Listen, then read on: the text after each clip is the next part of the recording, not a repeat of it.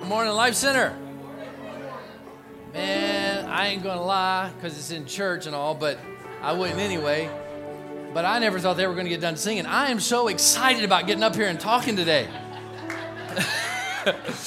Worship was amazing. I am just pumped about this series, this worship series that we're gonna get into the next few weeks. I'm just so excited today. There's a lot. God is here. His presence is here. He's blessing us. There's a wonderful, wonderful, wonderful things happening. So, speaking of wonderful things, we're actually starting our third service here on March 15th. So 2 weeks away, we're going to have a 9 a.m., a 10:45, and Spanish service at 1 o'clock. I mean, we're going to be busy. It's exciting. So what that means is that we're creating more space, more opportunities for people to hear about Jesus. That's why we're doing it. So, those people that just cannot manage to work church in with Ravens football season because it's very challenging, we've now created an option for those people.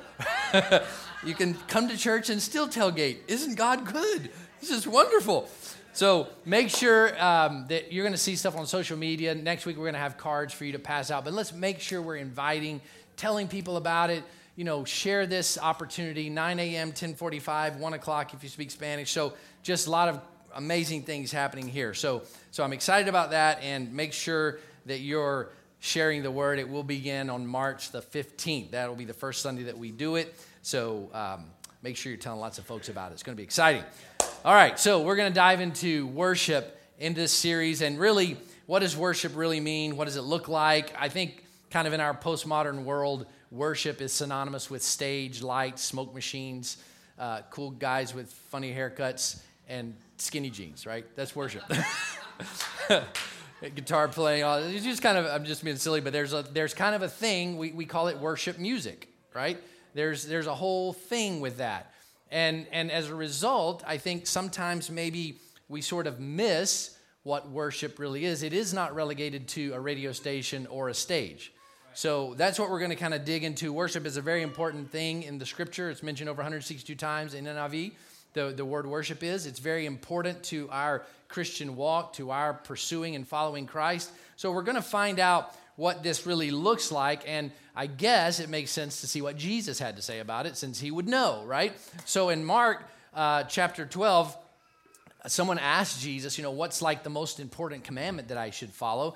And Jesus simply says this: the most important command is this: Hear, O Israel, the Lord our God, the Lord is one. So first off, you got to know who God is. That's the most important thing. You can't just arbitrarily worship things that people think are gods, right? You have to know who God is. So that's the most important thing. The most important commandments, then he says in verse 30, is love the Lord your God with all your heart, with all your soul, with all your mind, and with all your strength. The second most important one is similar. It says love your neighbor as yourself.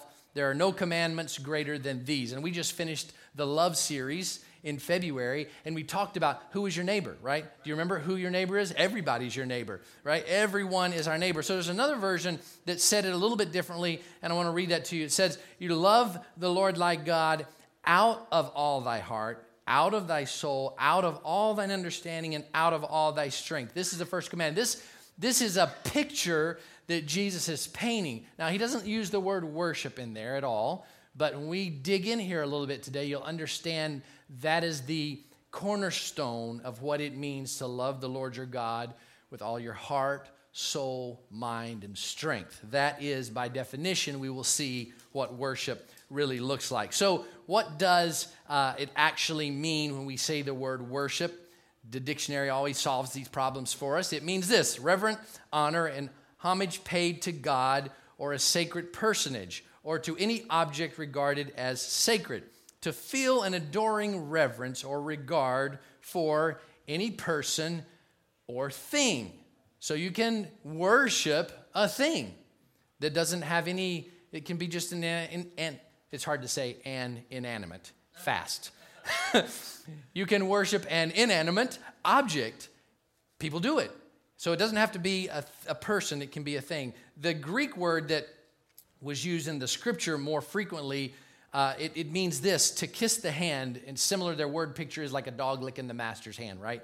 or to bow down, placing your forehead to the ground. So that shows sort of a physical representation of what the word worship means. How someone would bow down low and put their head on the ground in reverence to a deity or someone of great importance. But there's clearly a right and a wrong when it comes to worship. And that's what we're going to try to understand over the next few weeks, is how, if I'm going to worship, and if I'm really going to do what Jesus says to do, the first greatest commandment is loving him with every part of me. What does true worship look like? And there's a right way and a wrong way. And Jesus was having a discussion with a lady at a well. There's a whole story in John that talks about this. The disciples had gone into the city to find food, and Jesus orchestrated this whole event so that he would have this connection, this moment with this lady that comes to the well. He's there. He asks her for some water. She starts having a conversation with him, and Jesus is just digging in, man. He is going to reveal to this person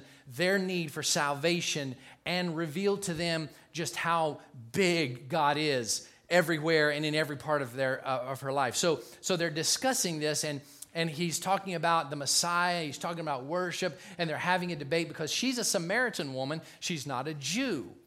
And there was conflict between the two. They felt like, the Samaritans felt like they had to worship at a certain hill, and then the Jews said the only place you could worship is at the temple. So there's all this conflict, and Jesus is addressing these issues. She doesn't realize what's happening, but something pretty major is. And so in John chapter 4, verse 23, he says there's a time coming, and actually it's already come, when the true worshipers will worship the Father in spirit and in truth.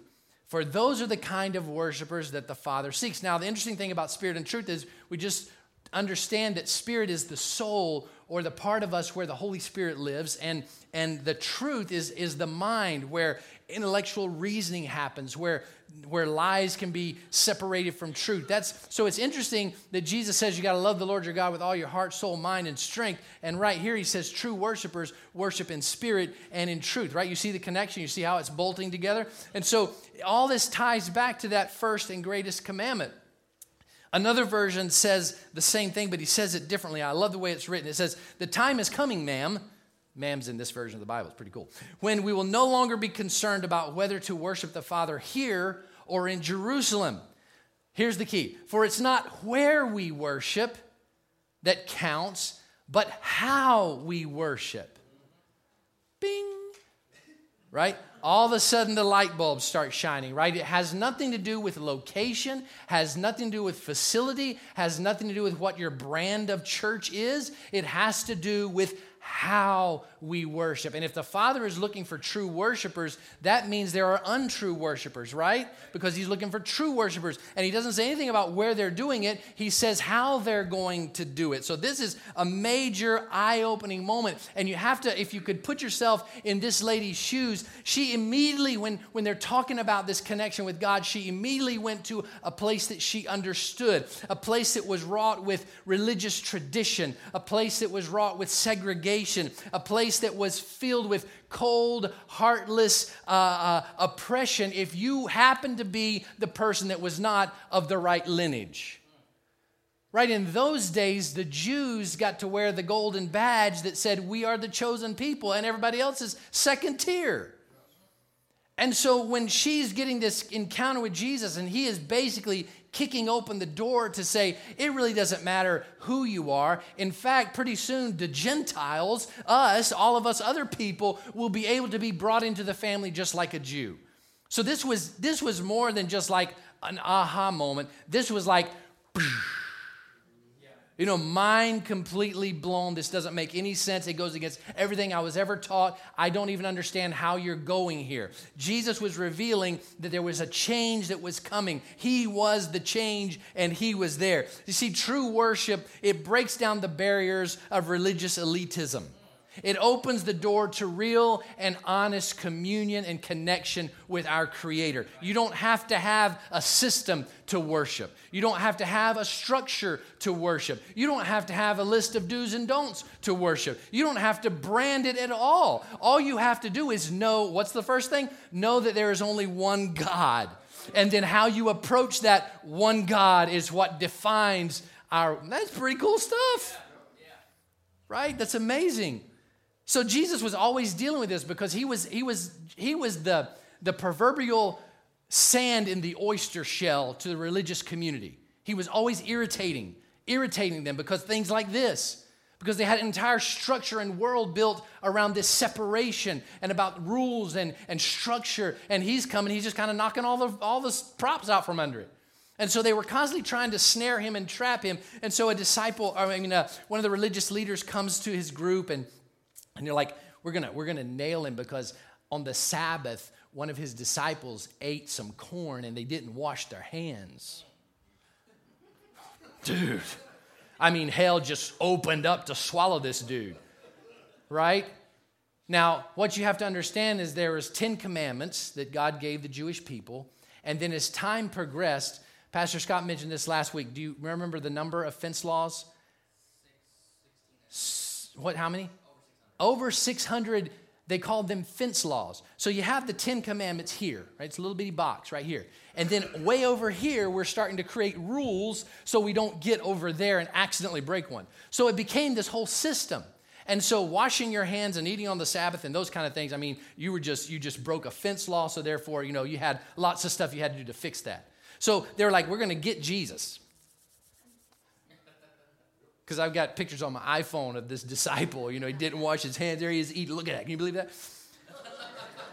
So Matthew 15, verse 8, Jesus is just so on point, man, just on point. He says, these people say they honor me. He's talking to everybody. And here's Mr. Religious guy. He's like, I have a question, sir. Point of order. And he's all, pious.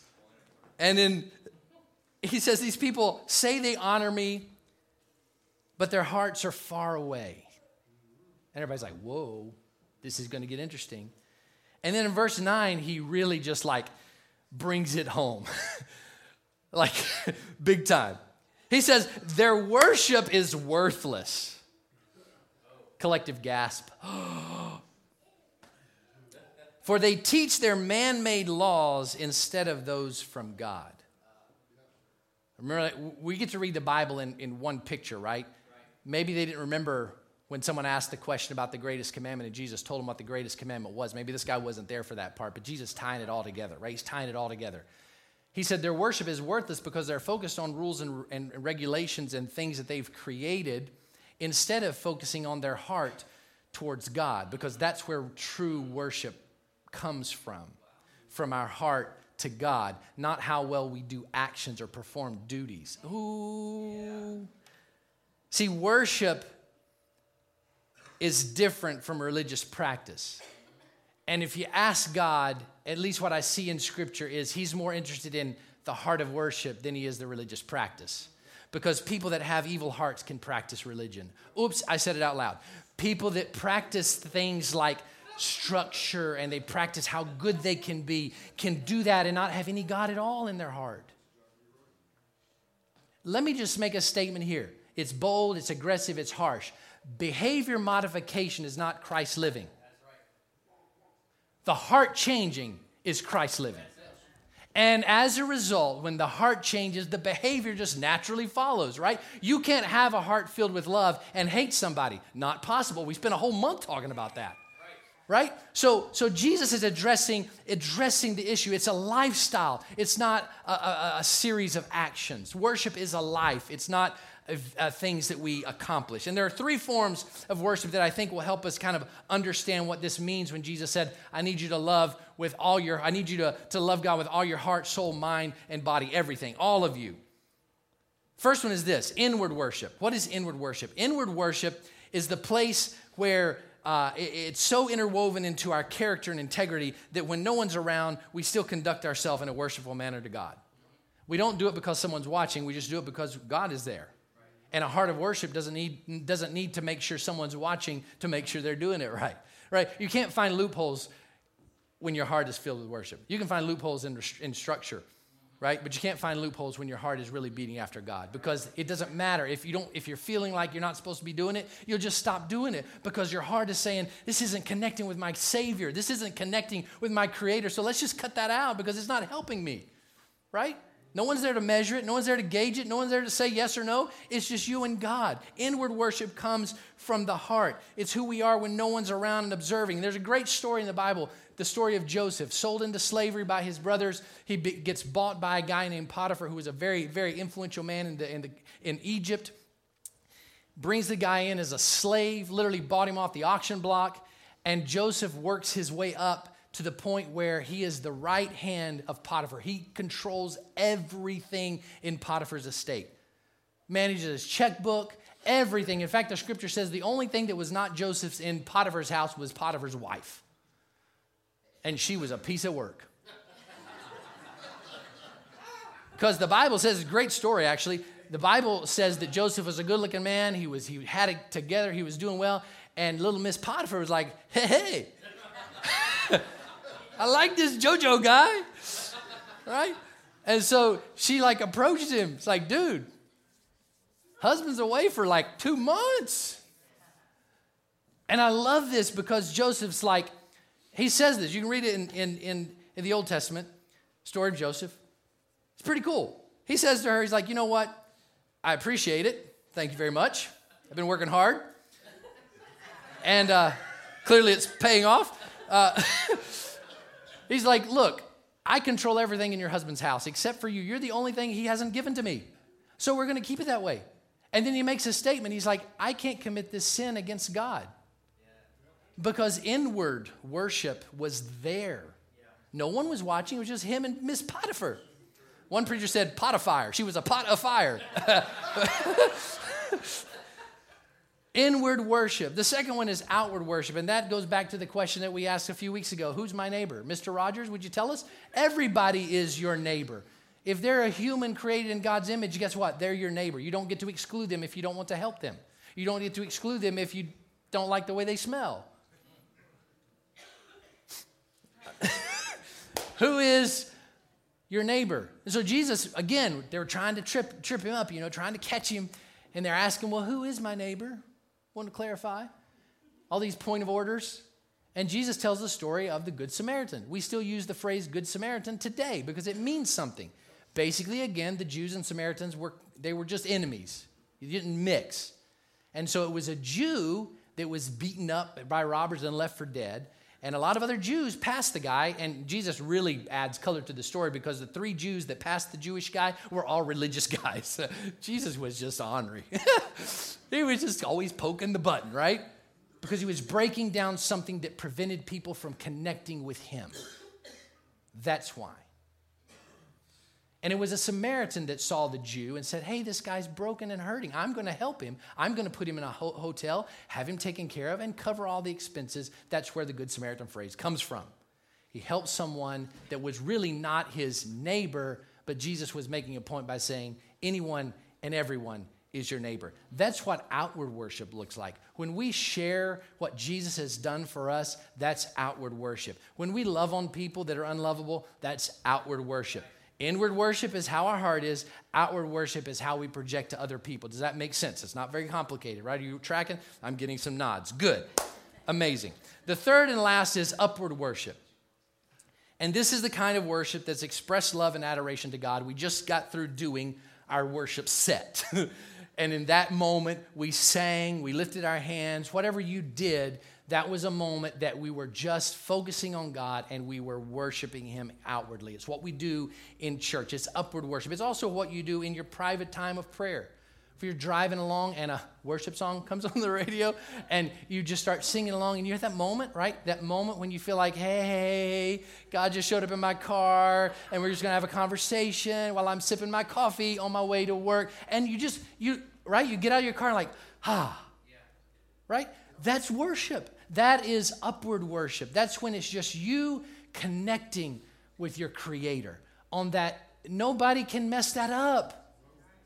It's yours. It's very personal. It's very real.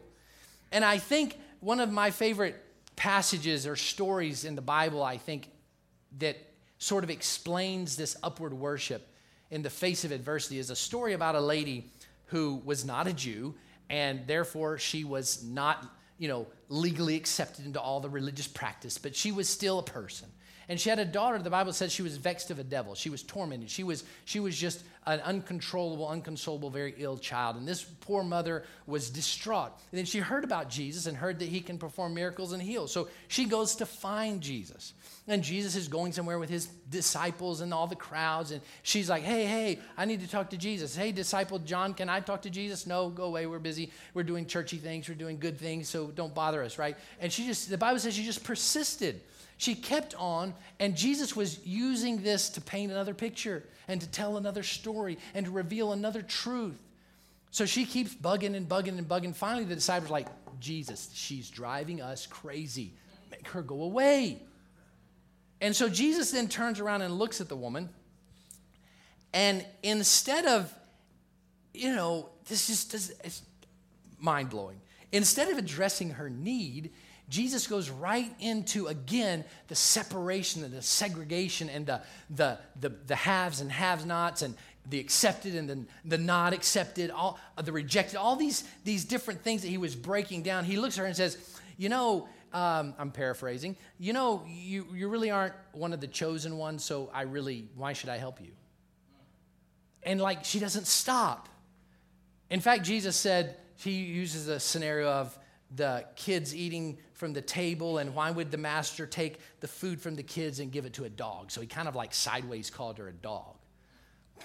It's hardcore, and she just doesn't stop. She's like, that's true, master, but sometimes the crumbs fall from the master's table and the dog gets to lick it up. Right? She doesn't care. And then what's beautiful in verse 25, it says she came and knelt before him. In the Living Bible, it says she came and worshiped him. How many of us would have heard the first phrase and been like, you know what? I don't need your help anyway. I'll figure this out on my own. You're going to be all dog and stuff. I got your dog stuff. Right? But that didn't matter because upward worship was something that was just coming from in here. Her need was driving her. When we get to the point where our hunger for God drives us, then it doesn't really matter what's coming at us. We just know the posture of worship. It doesn't really matter what opposition. I mean, how many times do you feel like, well, God's letting this stuff happen to me, so I'm a little mad at him right now, so lucky if you get worship on Sunday. Like me in worship service when I'm mad at God. Right? These hands ain't coming out of their pocket. They're not going up.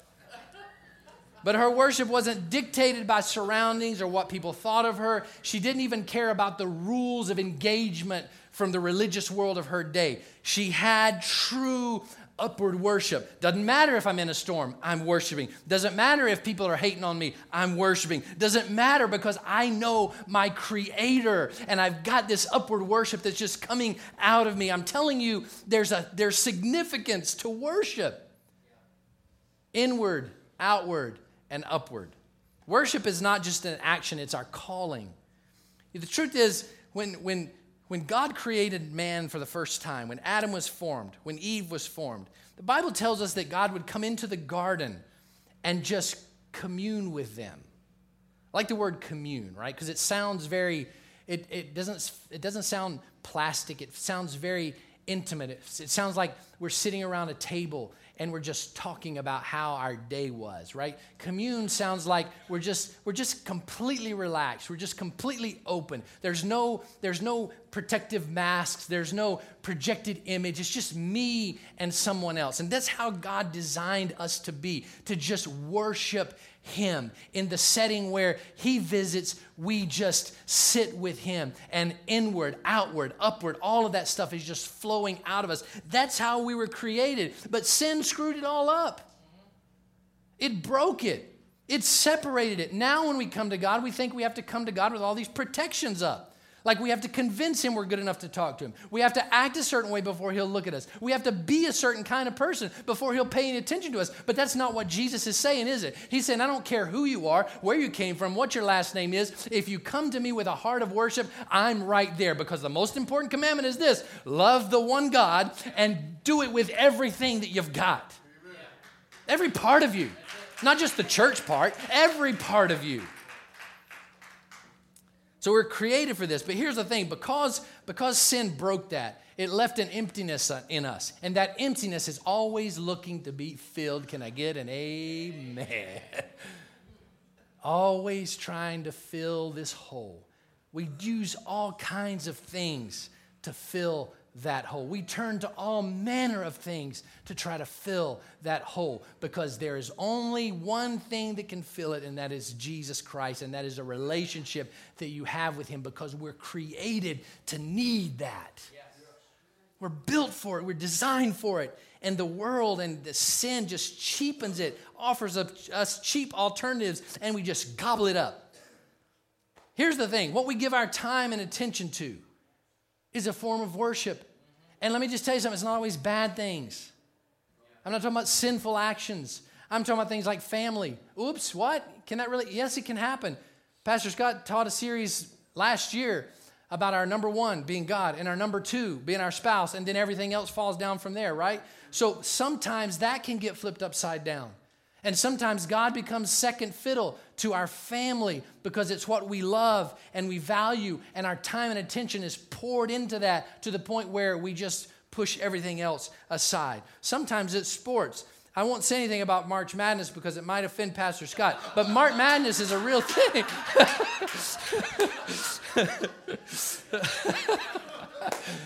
It consumes our time, our attention. Social media, dude.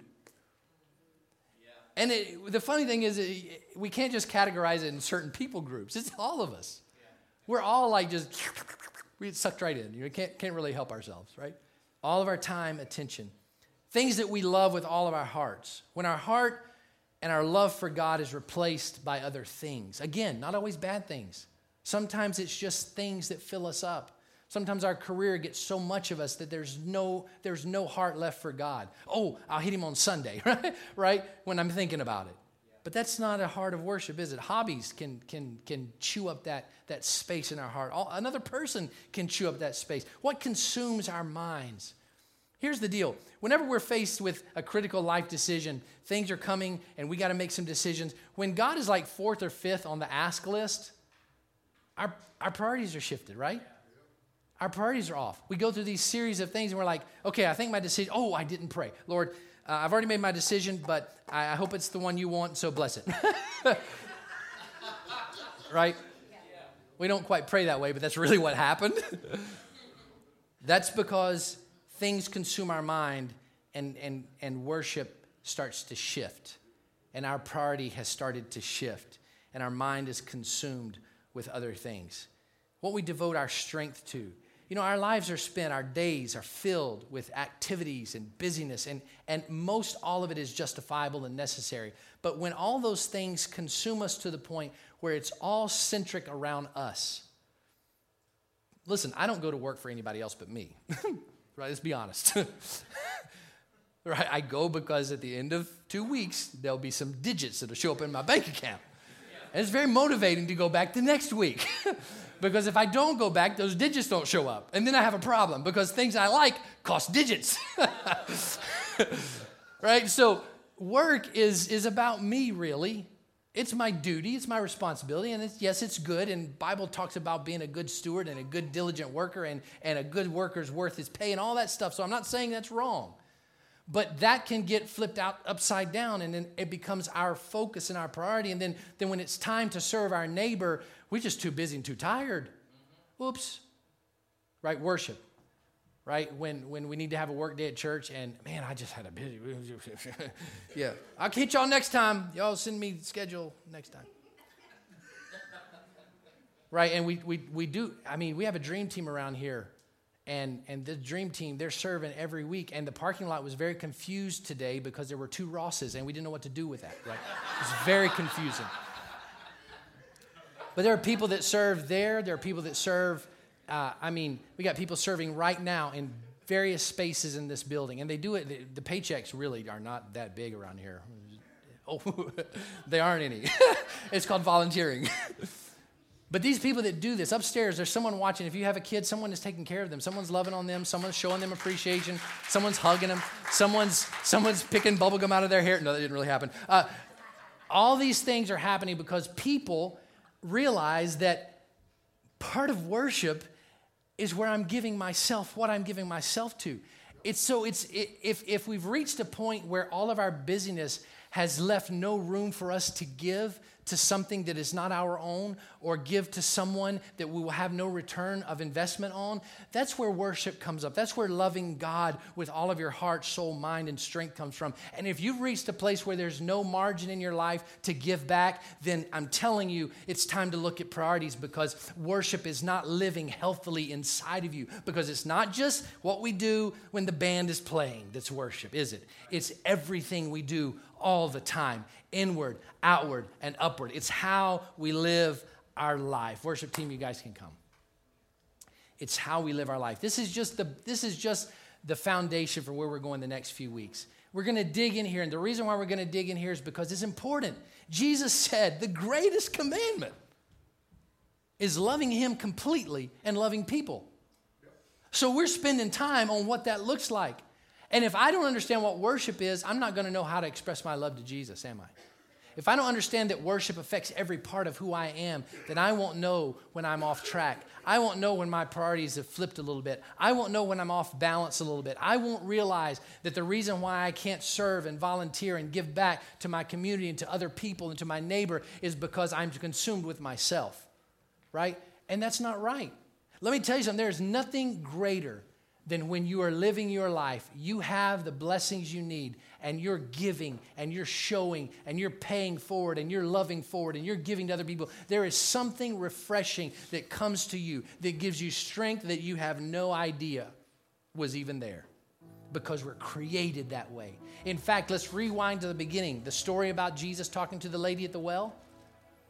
He had sent the disciples to go get some food.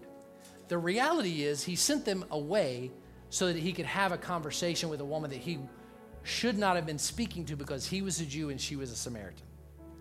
So he got them out of the way because he knew they couldn't figure it out. And he said, go get lunch.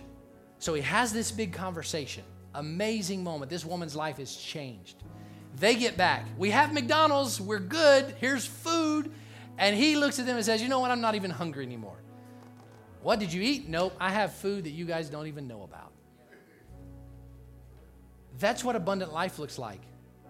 When you realize, man, I just worked my week, I served on the weekend, I helped my neighbor, and you know what? It's Saturday, and I'm tired, but man, I feel good. Come on, that's got to be resonate with somebody in here. Because God backfills when we pour out. It's a principle. When we talk about giving, it's financial, it's time, it's talent, it's everything, it's worship, it's who we are. And when we give that to God, He blesses it, and we reap the benefit because we're living a life that's filled with abundance. You can't measure peace, right? You can't measure contentment. You just know it when you got it, and you know it when you don't. Because your stomach's bothering you, you're stressed out, you got headaches, you're not feeling good, it's taking its toll on your body. Listen, stress is a destroyer of our physical body. And these things are byproducts of not being in alignment. It's pretty good stuff. It's worship. It's worship. Let's stand together.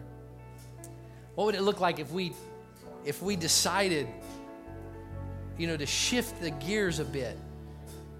And not overthink this thing, just simply look at it for what it is. Am I really loving God in all the areas of my life? What does that look like? Well, it looks pretty simple, I think. It's be a person of integrity, have good character, inward.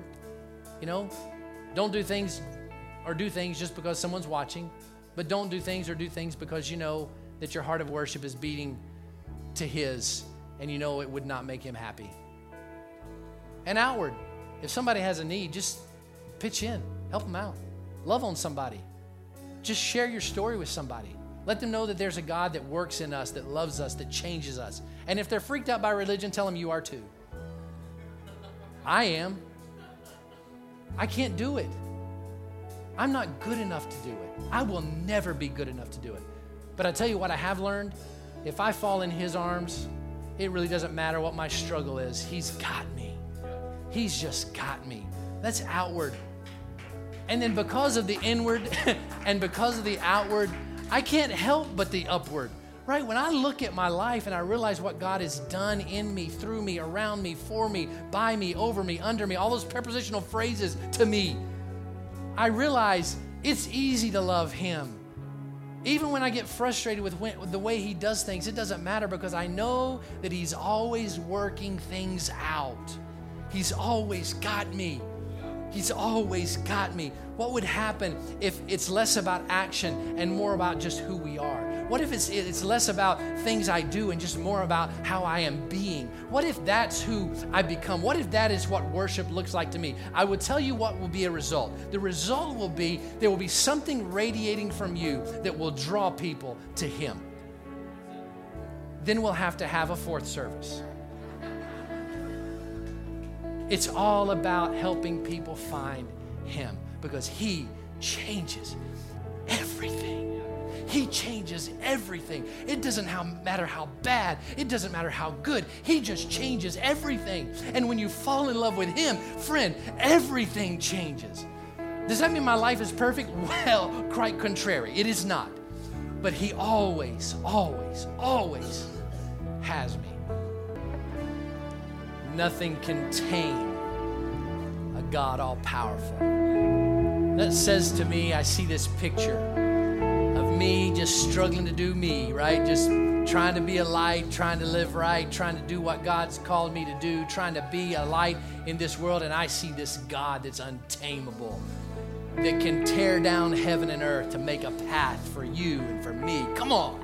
We underestimate the God that we serve and we have communion with can change our world. Father, thank you so much for your presence that is here today, for faith that is just lifted in this room. We serve a God that is untamable, all-powerful, and we can pull down heaven through our worship and our praise, that upward praise to you in spite of the opposition, in spite of the odds in our life. We can praise you and worship you because you change not. You are forever and truly everlasting and strong on our behalf. We give you praise. We thank you for your great love for us.